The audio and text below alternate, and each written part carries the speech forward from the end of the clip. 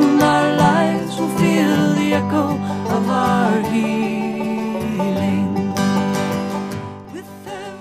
Welcome to Spirit in Action.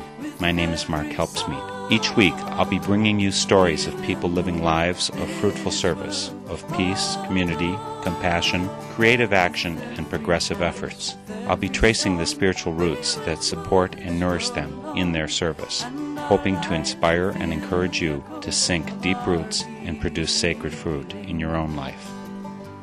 Let us sing a little song for the dreaming of the world, that we may dream as one. With every voice, with every song, we will move this world along. Today for Spirit in Action, we'll be speaking with an architect, but not just any kind of architect.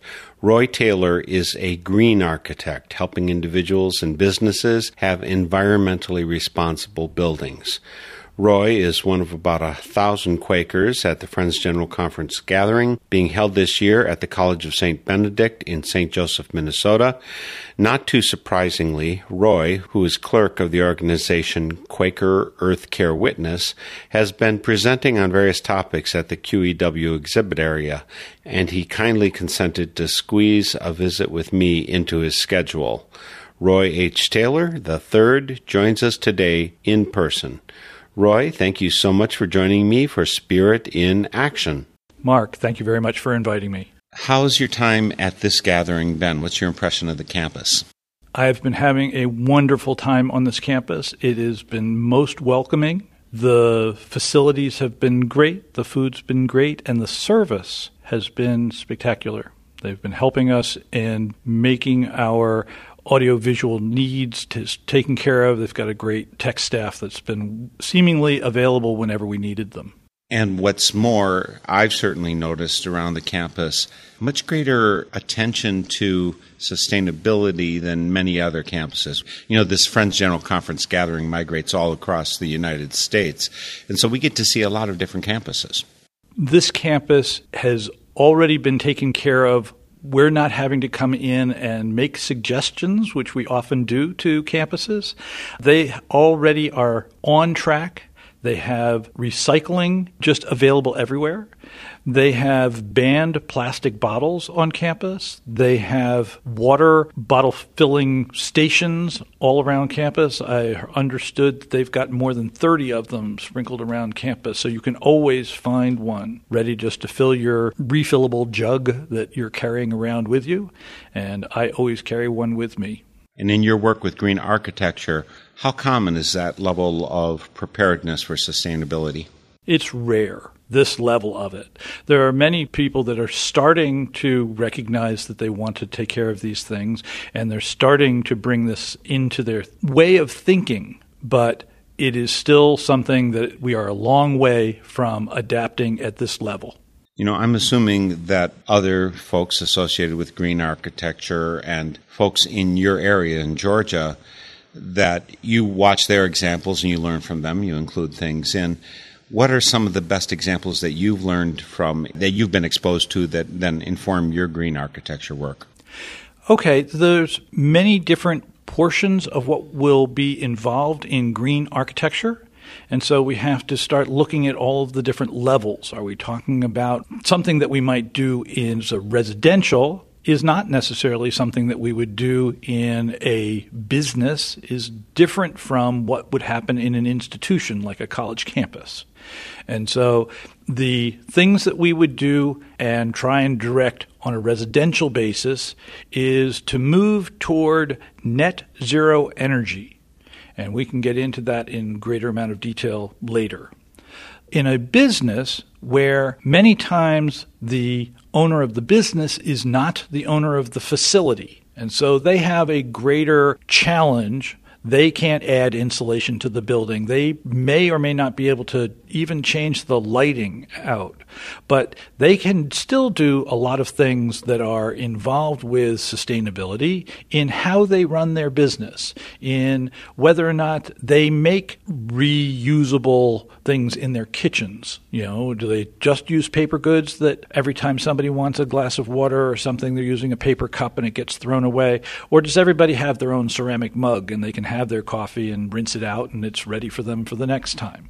Types of cleaners they use, type of paper that they're using. Are they using a recyclable paper? So those start setting up a criteria that a business might do. When you get into institutional, when you get into, particularly if you're talking about campuses where there is a living component, then again, you've got kitchens and you've got other types of places that you're able to bring in services. And all of that is part of green architecture and how you think about these things. Because to have actual china plates and glasses and cups, I have to have a dishwasher. So I have to have built that in, and how am I heating that water that's using the dishwasher, and what type of soap am I using? So each of these things takes on their own realm of criteria by which you're going to make that building, institution, or business green. And you're already answering my second question. My first question really is, if I came to Canton, Georgia, and you wanted to trundle me around to find places nearby that were exemplary in terms of what you would hold as a well-thought-out green architecture, where would you take me? What buildings? I'm talking about specifics. I'm actually based in Cherokee County, which is the most northern county of the 10-county metro Atlanta area. We have 2 buildings that have been certified as LEED buildings that have those things, and I could take you to those in Cherokee County. But if I really wanted to take you to start showing you around, I would take you downtown. I would take you to the Emory campus. I think that they have, by number, the most LEED accredited buildings per a institution, perhaps in Georgia. The many buildings, large science buildings, where the entire building has been worked into, and they've taken care of not only how are they built, but how do they serve the community, how do they serve, and I mean by that they do things like rainwater harvesting, and that water not only gets used for that building, but may water the grounds around that building and such. And the parking lot that serves that building may have a porous pavement, which allows the water to be absorbed on site right there and not have to run off, get caught in a catch basin, and dealt with someplace else off campus. So that's one example. You said, I think you mentioned 2. Okay, well, I was saying, so those are the things where I would take you. So I was talking about in Canton, we are the county seat. The county commissioner's building is a LEED accredited building. Oh, really? And so that building was built, the planning was about 10 years ago, so it's 8 or 9 years old at this point, and it is LEED accredited at the bronze level, and it means that they took the time out to not only design it well. There's a thing called commissioning, which means that they're looking at the engineering and how the HVAC and the heating and cooling, and to be able to get that certification, they have to come back after the building has been in use for a year and make sure that the amount of air that's coming out of each of the different registers and the amount of air that's being returned is all at the correct speed, volume, temperature, so that it's not just that it was designed well and initially tested, was it built well, but that it is being maintained and continues to work well. So those are 3 different sort of things for the same building that all LEED certified buildings have. And this is LEED 5, I think, is the current level? I don't know if we've actually adopted 5 yet, but we're working toward that, and each time the revisions happen, things get a little bit better. Sometimes a little more difficult to comply with, but a little better in the sense of what they're looking at and how they are creating the criteria for which to judge the buildings. On the West Coast, in the Cascadia area, there's an organization that is setting up a new criteria that is looking at an even more restrictive levels as to how we can be integrating our buildings into the sites where they are being built so that they are a part of, so that they work toward neutrality on energy, on water use, on rain runoff, so that when we are building our buildings, they are really becoming a part of where they are being built. So they are not impacting these communities in the way that a traditionally designed and built building does.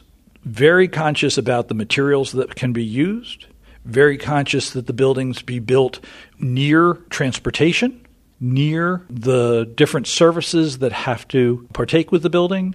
They almost all have to be built on land that has been reclaimed from previous development, so that they're doing infill projects as opposed to greenfield projects, buildings built on places where no one's built buildings before. Cut down the old growth forest to put in a new house, right? Sure. That sounds like a good idea. Great idea.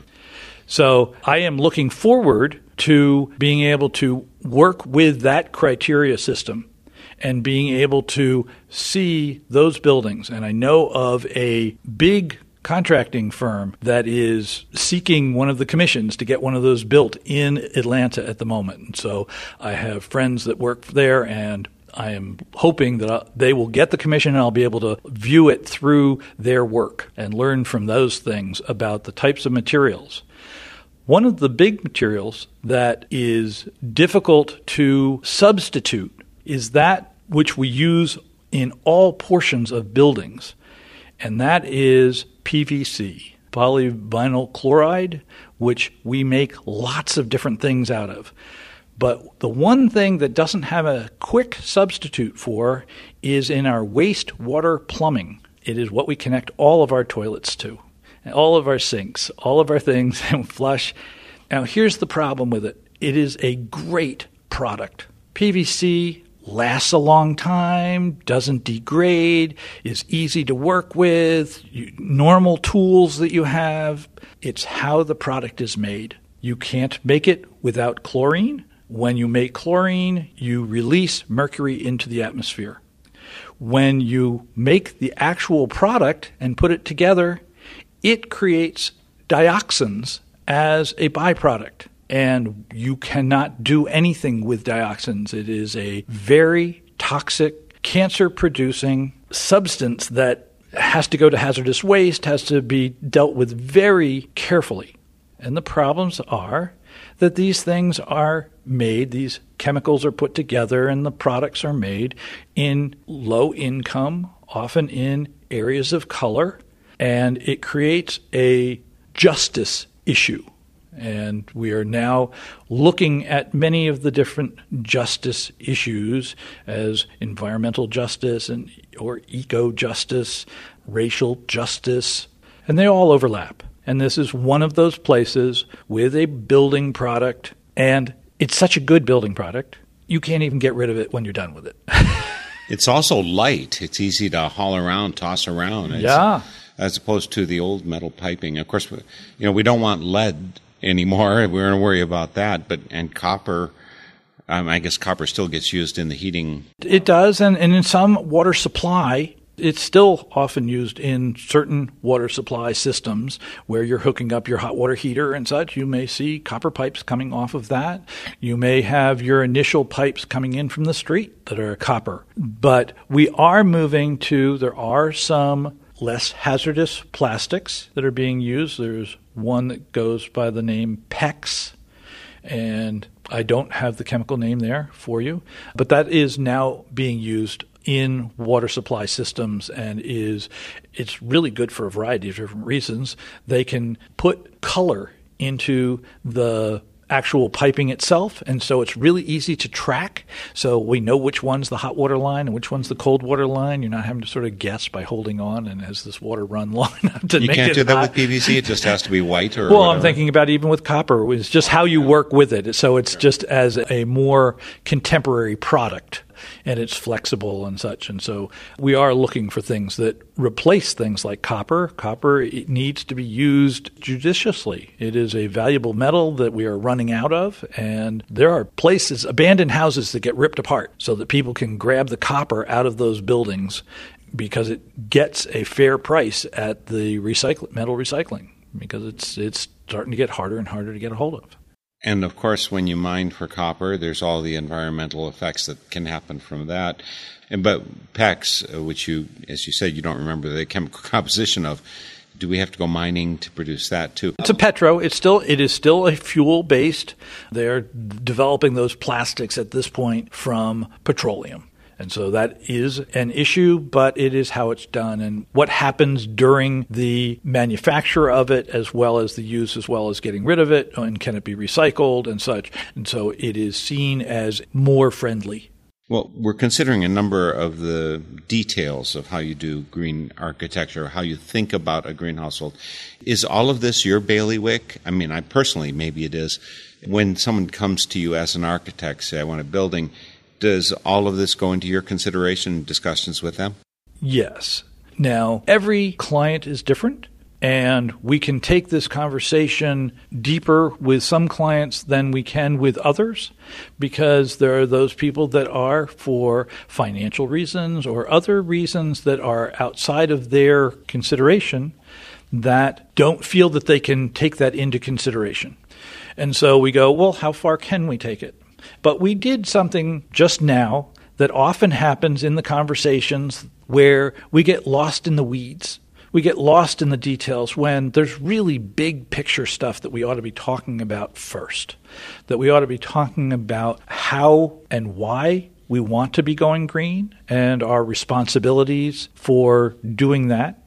So one of the things that we haven't mentioned yet is my association with Quaker Earth Care Witness. I am currently the clerk of Quaker Earth Care Witness. Quaker Earth Care Witness is a network of friends from North America who hold a concern for the environment for earth care. We have representatives from many different yearly meetings that make up the governing body, our steering committee of Quaker Earth Care Witness. We work to educate, to provide resources for, to, in some cases, even fund projects around the country and now a little bit around the globe. We are working to help other Quaker organizations like FCNL in their work and give them background information for things that they could be doing and support of actually taking the policies that they're developing and work back to monthly meetings where we can get people to call their representatives and lobby for those kinds of things on behalf of these other organizations. We are working at the level of the UN, working with the Quaker UN national offices, that the QNO. So we do a lot of different things toward caring for that spiritual element that sits behind earth care, in such that becomes the moral conscience that is the reasons why we would try and bring these things forward to do in our physical facilities, in our houses, in our buildings, in our places of worship, and why we go forward with that kind of thing. So that's sort of some background. We need to be doing it on all levels, so that it's not just me as professional green architect, but it is also from my faith community. And then I take it out into my actual community, where we do work on starting community garden and talking about the transition initiative that exists. I'm sure you have other programs that are going to have taken care of all of those kind of details, so we'll just say that we work on those things also. Just this week earlier, I interviewed Rua Swennerfelt about transition and people of faith in the transition movement. Right. So we do our part to push that forward. And Rua was Quaker Earth Care Witness's general secretary for 17 years or something. So she has a great connection with us there. Who's bigger, a general secretary or a clerk? Oh, very different. One's an employee and is running the administrativeness. A clerk, in secular terms, is sort of a little bit more like president, except because it's Quakers, it's kind of the chief cat herder. It's kind of like the difference between those people who think of the 10 Commandments and the people who think of the 10 Suggestions. a clerk has to deal with the 10 suggestions because those cats go anywhere they want to. A little bit, but it is an immense responsibility and one that I treat very seriously. I have been doing it for 2.5 years now, and I'm just getting good at it. And I think the website for that is QuakerEarthCare.org. Yes, and would recommend people taking a look, seeing the work that we do. And there is a place on that website that you could sign up for and get a free copy of our bi-monthly, every other month, bi-monthly publication called Befriending Creation. And we have lots of information in there about work that we are doing, but also work that's being done around the world and how we can all benefit from that as a resource. I really like the newsletter that you put out. It has the proper mix, in my opinion, of both practical, concrete type stuff and the values, the important moral imperative that we have. It balances that. I mean, you really probably don't need to convince me that architecture, green architecture is important, or that we need to save the planet, we need to live environmentally friendly lives. You don't have to convince me of that. But on the other hand, there are still points of resistance. I read the book Ishmael somewhere late in the 1990s. Those who haven't read it, it's great to think of a telepathic gorilla who is helping teach people Socratically how to save the world. It's a very interesting concept. I shouldn't have given away one of the plot devices, but one of the things, we were studying that at Eau Claire Friends meeting I'm part of. We were studying that, which was very powerful, but I came to the question, it says, okay, I know this is bad, this is bad, this is bad, this way is better than this way, but my environmental footprint as an American, where we have a lot of embodied energy in our environment, we have plumbing for our cities, and we have city streets that are paved, and there's any number of things that add to our footprint, even if our house is simple, that if I knew that was unsustainable for the globe, which I think projected across all the people in the globe it is, even the simplest of us, would I change my life? And that was a hard question to face. Do you understand what I'm saying? I do, and not only is there that book, there's a follow-up book. Story of B and My Ishmael both. So once you get through one, your book club may take on the next, or if the whole meeting is reading it, perhaps. So we have to look at all of these things as systems. We are in systems, and we are creating systems, and we are working at things. And these systems are very large, and to save the planet, we can't get lost and think that just because we have found one little piece of it, that is going to be the solution for us. We've got LED lighting, right? Therefore, it's solved. There, it's solved. Oh, we recycled. Done. So light bulbs are not going to do it.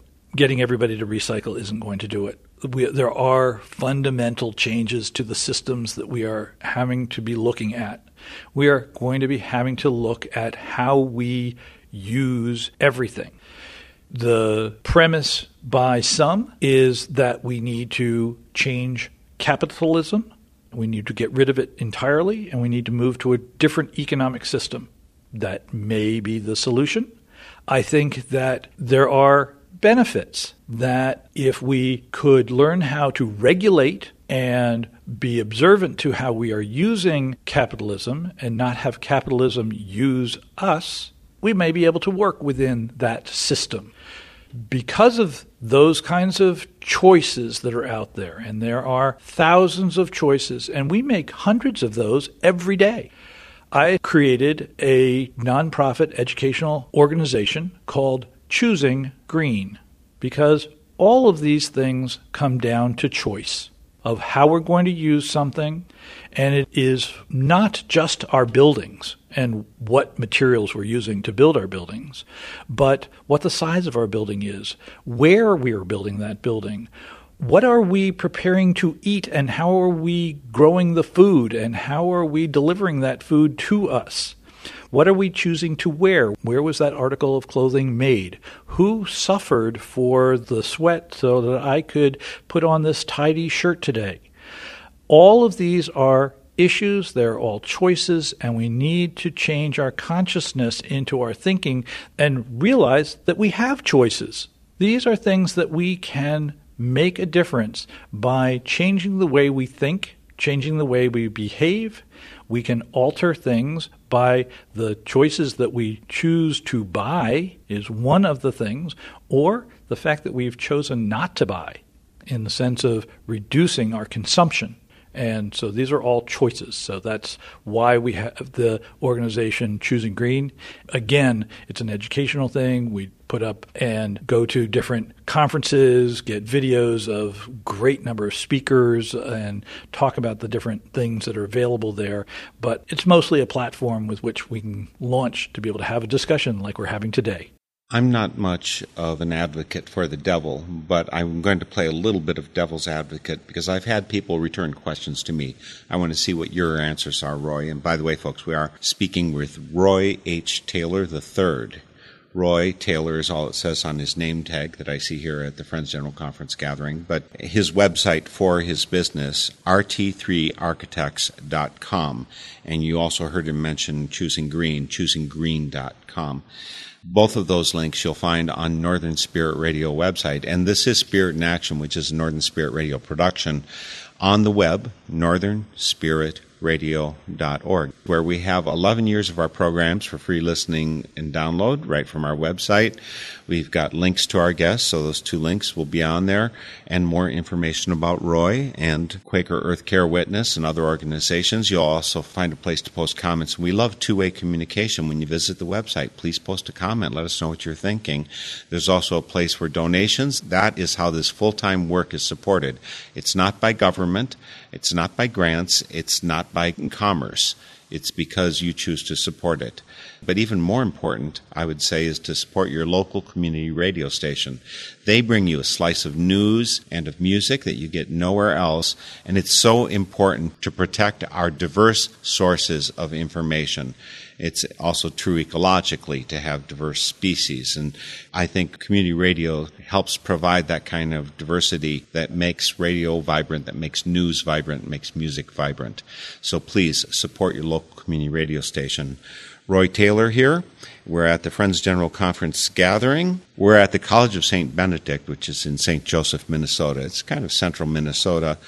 We're speaking with Roy.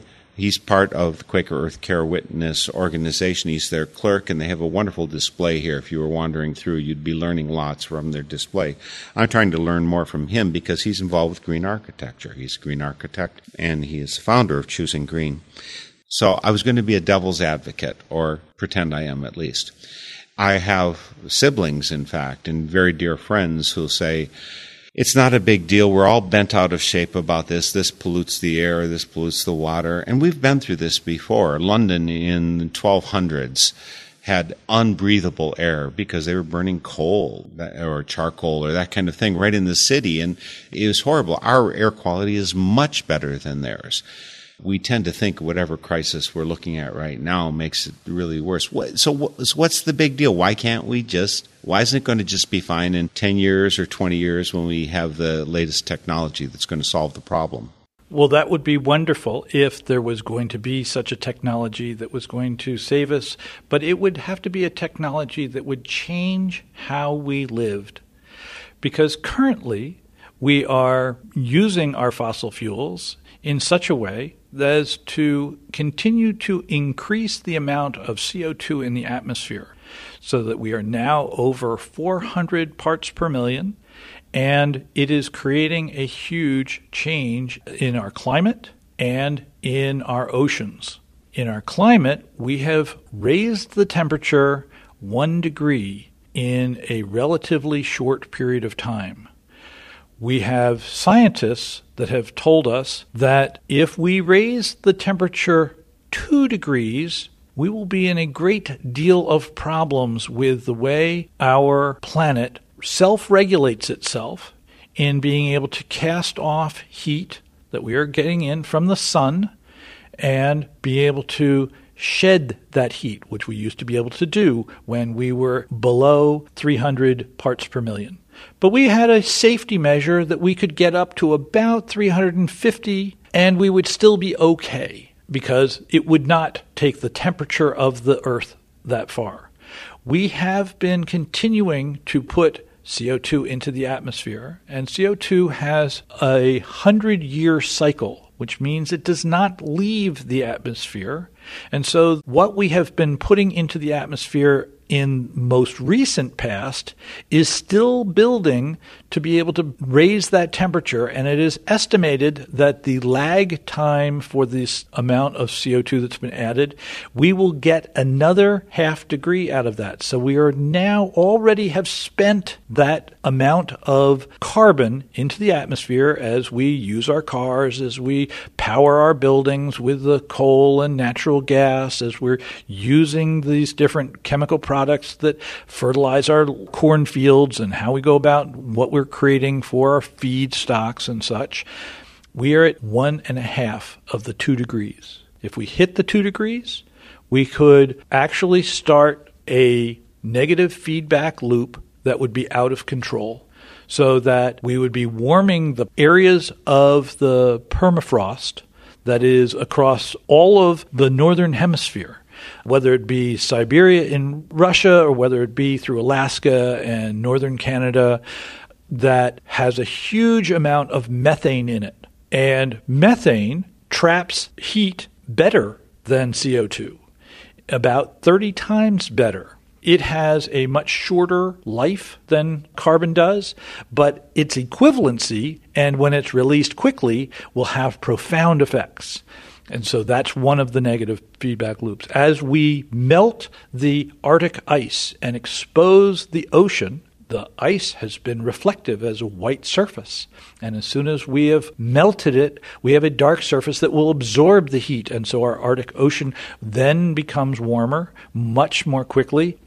If we melt the glaciers on Greenland and get that temperature back into the ocean, we could disrupt the Gulf Stream as it comes up, curves around, and warms northern Europe. If that stream were to be disruptive, that would cause perhaps a profound cooling of northern Europe, maybe even triggering an ice age. At the same time that the planet's warming up. At the same time the planet's warming up. So we talk about climate change, but we're really talking about climate chaos. Everything is changing to a point where we don't have the ability to know what's coming. So there's a predictability. Those areas that have been either dry or wet are becoming much more wet or much more dry. As we warm the atmosphere, we're able to hold much more moisture in the atmosphere. It's just a physics thing. Basic science you learned in high school about temperature and moisture and how these things work. But it means that when we have a storm, when things happen, they happen harder. They happen more violently. They happen in ways that we have not seen, and in predictability, we are ending up with multiple 500-year storms or 1,000-year storms. There is a great deal of problems with this as a reaction to our warming up the atmosphere. We end up with things like the devastation of West Virginia several weeks ago, where the floods it had never flooded like that in recorded history. Losing lives being able to do it. And that is just one little localized event. We're experiencing huge floods in China as we speak. I don't know what the death number is. The last time I checked, it was 127, just in the last couple of days. We have lots of these things. They're happening repeatedly. We have the Hurricane Sandy's as the major events, or we have the Hurricane Katrina as a major event, and we try and pin those as the poster childs of some of these things happening because of climate change. But it's really happening all the time in various parts of the world. But in this country, we're watching communities having to be totally relocated, whether it be off of an island off of the coast of Louisiana as part of the Gulf because the water levels have risen, as well as coastal Alaska, where there are a host of communities there that have lost their buffer between them and the ocean. They are going to have to be moved also. Terrible decisions. These are places that have all of their infrastructure in place. You had started talking about that before, about, we have sewer systems and plumbing systems, and up there they actually even have heating systems that are built right into the ground structure, and you can't just pick those up and move. And so we are talking billions of dollars in relocation, and we are talking about millions of lives as the oceans rise, and that the greatest amount of population that we have on this earth are all in cities that are on the coast, whether it be on this country from Miami to New York, or the millions of people in places like Bangladesh. There are places of people with no means with which to make these moves. And so we look at the immigrant and migration and immigration policies that we're talking about and look at the refugees that are flowing out of some place like Syria, and we don't talk about the fact that the Syrian war is actually a climate change war. It was the fact that they were going through 5 years of drought, which was taking people from the rural areas and bringing them into the cities. And then when they were in the cities and realized that they weren't being treated in a responsible manner, that they took to a protest in the streets, and the resistance to the protest in the streets by the government is what started the Civil War, which is what has ruined that country. And hence, we put 5 million people on the move. We are going to be having hundreds of millions of people on the move as climate refugees. There's a lot deeper we could go into our discussions about the values involved in all of this. And some of this will be out on the northernspiritradio.org website as bonus excerpts, because there's just too much to talk about here in 55-minute broadcast. I do want to go into some of the specifics, though. One of them is dishwashers. My wife thinks we should be washing our dishes in the dishwasher. The new dishwashers are better. You don't have to rinse stuff ahead of time. There's just the two of us in the house, so there's the question of how long you let your dishes set and all that kind of thing. I personally believe in the healing properties of washing dishes. The process of doing it is a good thing. Do you come out one way or another, Roy, in terms of whether dishwasher versus hand washing is better or not? I think that in an individual household of two, that there is a limited difference in the two. Your wife is correct on one level, that it probably uses less water if you're not rinsing your dishes much, if you are letting that dishwasher be full when you go to wash it, and you're not just running it every day because that's the amount of dishes we use today, so we're going to run it tonight anyway. There is a level of, I'm getting this done. I'm going through a process. We made food, we ate food, now we're cleaning up from food and washing and putting things away. There is value in that we are dealing with these things that didn't use the hot water heater that fed the mechanics and the electricity that's being run by the machine. So there's trade-offs on all of those sides. But if we were looking, and this is where we start talking about systems. Where are those different areas that we're trying to, am I trying to save electricity? Am I trying to use less of this? Can I use a dish pan that I'm holding water in that I can wash several things and then only rinse after I've scrubbed all of the dishes? And so there's methods by which you can change your patterns so that you can use less water while you're washing your dishes, as opposed to how some people do it, where they just turn the water on and they're just scrubbing and it's running and you're sticking it under and you're grabbing the next. Just as in showering, you can get yourself all wet, you can turn the water off, you can lather up, and you can rinse off. And in that 4-minute shower, instead of a 20-minute shower, you have cleaned yourself and you are ready for the day. Is it as relaxing to do it that way? We use that long shower for a variety of reasons, but not for efficiency. So whether it's washing dishes or washing ourselves, it's the same sort of thing. And I don't think anybody's come up with sort of the body washer in the sense of dishwasher type thing. There are many different ways that we can look at these details. Do you have any other details that we could talk about? Sure. And there's one that's very important. When you try and value housing, one of the important criteria is location, location, location. You live in Georgia, I live in Wisconsin. There's a slight environmental difference between those two. And there's also environmental differences in terms of, are you by a body of water, are you up on a mountain, etc. It's kind of one of the interesting factors a lot of people ignored is that the extreme south of this country, including Florida, were populated less quickly than, say, Illinois or even Wisconsin until air conditioning came along. I know a good number of people who've moved from Wisconsin to Florida or such like because they have air conditioning, and they say, the horrible climate in Wisconsin when it gets down to 20 below sometimes in the winter.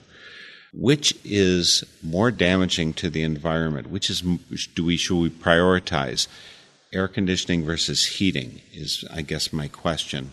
Which is more problematic for our environment? Trying to keep something warm that's normally a little bit colder than what we want, or cooling down something that's hotter? Air conditioning does more than cooling. Air conditioning also dries. And so you're keeping a humidity situation. So if we're talking about not just north-south, we're also talking about the conditions with the thing is. Because if I moved south and went to Phoenix, I'd be in dry heat, not southeast, where I'm in moist heat. And how we work with the different types of structures that are available to us vary in those different climates. And so we have 4 basically different climates we've got. We've got warm, dry, warm, wet, cold, dry, and cold, wet. So where you are, actually, I'm not sure. I know that west of where you are would be cold, dry. Eau Claire, Wisconsin is where I live, so that's 75 miles east of the Twin Cities. So, again, I don't know what the moisture levels of your air are over the course of the year. I suspect that they're drier than mine, but I don't know that because there's certain pockets within certain river areas, and you've got the Great Lakes up here that change lots of different things and affect your weather. But as soon as you get west of the Great Lakes, you end up in a dry, cold area, certainly all of the upper plains, until you get to the other side of the Rockies, and then you get into the areas of more cold, wet in Washington, Oregon. Each of these different areas takes different types of heating and cooling systems, or HVAC, has to be designed around how we get rid of that moisture, how do we deal with it, how do we be comfortable within it as we're, a living thing. So I don't have a direct answer for you that says, heating is so much easier than cooling. Some of that has to do with behavior. Do we dress lightly when it's warm out? And do we throw an extra sweater on when it's cold out? Which changes how we're using those HVAC systems. And so a lot of that has to do with our behavior as well as the systems themselves. Not a clear answer. Not so satisfying. It's not a simple answer is what it comes down to, which I accept. There is a factor. There's a friend of mine, Sam Thayer Price, said there's a lot of people who are into environment and they want to put on solar panels. This is loose paraphrase. Put on solar panels. They'll, get rid of the lead in their pipes. They'll do any number of things which are good. But he says, if we're going to really be serious about this, we have to address question 1. And he says that the green architecture literature almost never addresses this one.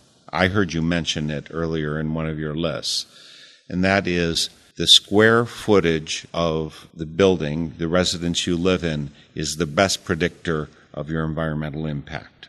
So if you have a 3,000 square foot house versus a 1,500 square foot house versus 750 square foot house, you're probably going to do quadruple or double whatever your environmental impact that you'd have from your 750 square foot house. Is he right? Yes, but he is also right about, and right here at this conference, I gave an hour-plus lecture on 6 things that you should do before you put on solar panels.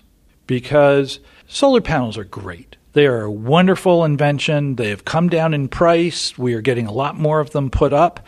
And all of that is adding to the solution. But the 2-minute version is You need to get your house so it is not leaky. Use lots of caulk. You need to insulate your house. Create a harder pathway for heat loss or cooling loss, winter, summer, so that the inside of that house stays on the inside and just doesn't leak into the atmosphere. You want to change your behavior, which I've already mentioned, which has to do with when you're turning lights on, when you're turning them off, how you're using your house as a tool for living. So that, and this is just amazing to me, that behavior is number 3 on this list, that we could change so much. And they even have proven this on college campuses just by making people conscious, often done through competitions between dorms as to how much electricity they or power that they use in the thing, and have found just by behavior can change 13% of the costs of energy for those buildings by just making people conscious of turning the lights off when they're not needed and keeping the doors closed or opening them if you're opening your windows because you need a little ventilation. You wanted it warmer in your room. It was warmer outside. You wanted it cooler. You just changed by opening up a window instead of turning up the thermostat or turning down a thermostat. You didn't have to do.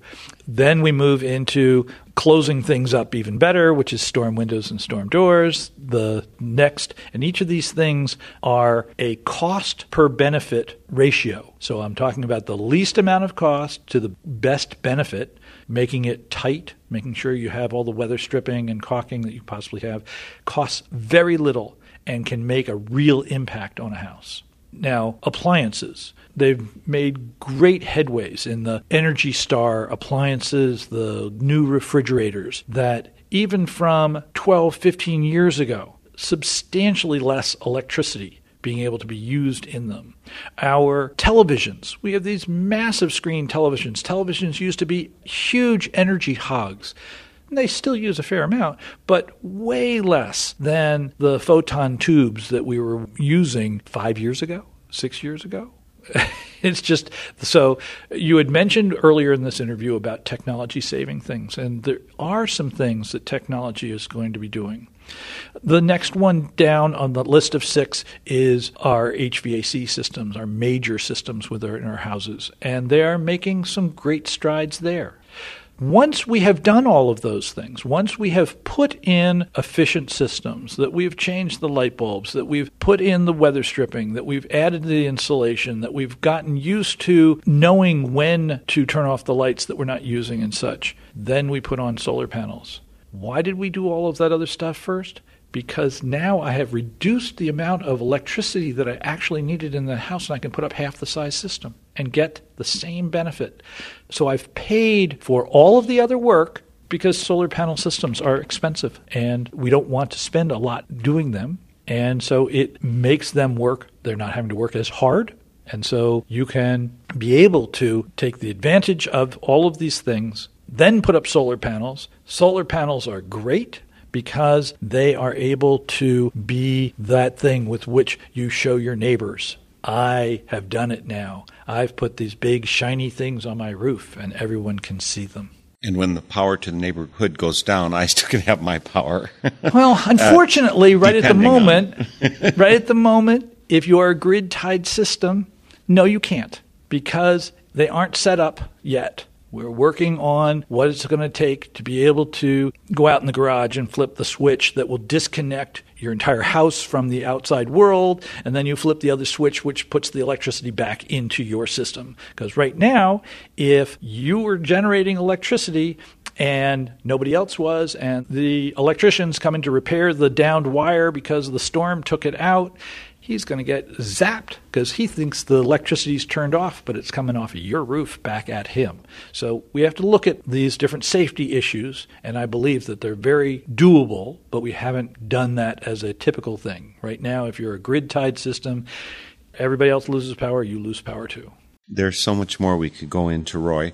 I want folks to be aware of Roy Taylor III, and therefore the website rt3architects.com, and also the nonprofit that he's working with. called Choosing Green, website choosinggreen.com. There's a few more questions I want to ask you specifically, Roy. Number one is it hard to find someone with your knowledge as a green architect? Is this kind of still rarefied within the profession, or are they a dime a dozen? They're not a dime a dozen, but they're increasing. People's knowledge of these different things is increasing all the time. Now, not everyone that calls themselves a green architect has made it their life thing. There are some that are just taking on the mantle of as part of their marketing. And so I can't speak to having the level of experience and knowledge that I have, but they are out there, and you can find them in your area. They are becoming LEED accredited, and just to become a LEED accredited means that you have a base level of knowledge of how these things go together and what needs to be done to make a better building for you. The other question I had, there's people listening and they say, this Roy Taylor, he sounds like he knows what he's doing. Maybe I should be consulting him as my architect as opposed to theirs. Is the deciding factor whether they live within an easy driving radius of you? For architecture, where we want to be really looking at and consulting with the clients directly and overseeing the construction, yes, proximity does help. I have a small firm, and so we deal mostly in the Atlanta area, but I have extended different places. I have clients down in the Savannah area. In fact, I've just been scheduling a meeting to get down there as soon as I get back. We're under construction on a project down there. So I would suggest, and this is really as much of anything as to another philosophy that I have, which has to do with seeking to do things on a local basis. So I would have you take a little time and see how close you could find somebody with good professional knowledge of these things close to you. Who is in your local market? We need to be doing all things local. That is the way that we're really going to be able to build up and have communities that are starting to take care of themselves. If people are looking for local architects, if they're not there now, someone may see that there's a need for one, and they may move to that area to fulfill that niche that is out there that people will need. And I want to encourage people to shop local. I want the people to be thinking about local food production. I want people to be thinking about how they can be working within their communities to create a resilient community that is much more self-sufficient than we have been talking about in the recent past. One last question, Roy. RT3 Architects is one option, but they could also be contacting choosinggreen.com. What issues are going to lead them in one direction versus the other? For the most part, I would probably, if they're looking to interface with me, they should go to the RT3 and find the contact information there and be directly coming to me. And then if there's something that's on the other site, I will direct them there, or I will direct them to other places that they could get the information they needed, such as the QuakerEarthCare.org. There's so much that we have to change in this world to make it sustainable, to make it resilient, as the transition movement speaks about. I'm glad that you're doing your very important part, not only by serving as clerk for Quaker Earth Care Witness, but by doing it as your profession, mixing the calling of your heart with the work of your hands. It's wonderful to see that, and it's wonderful you chose to join me today for Spirit in Action. Thank you for having me.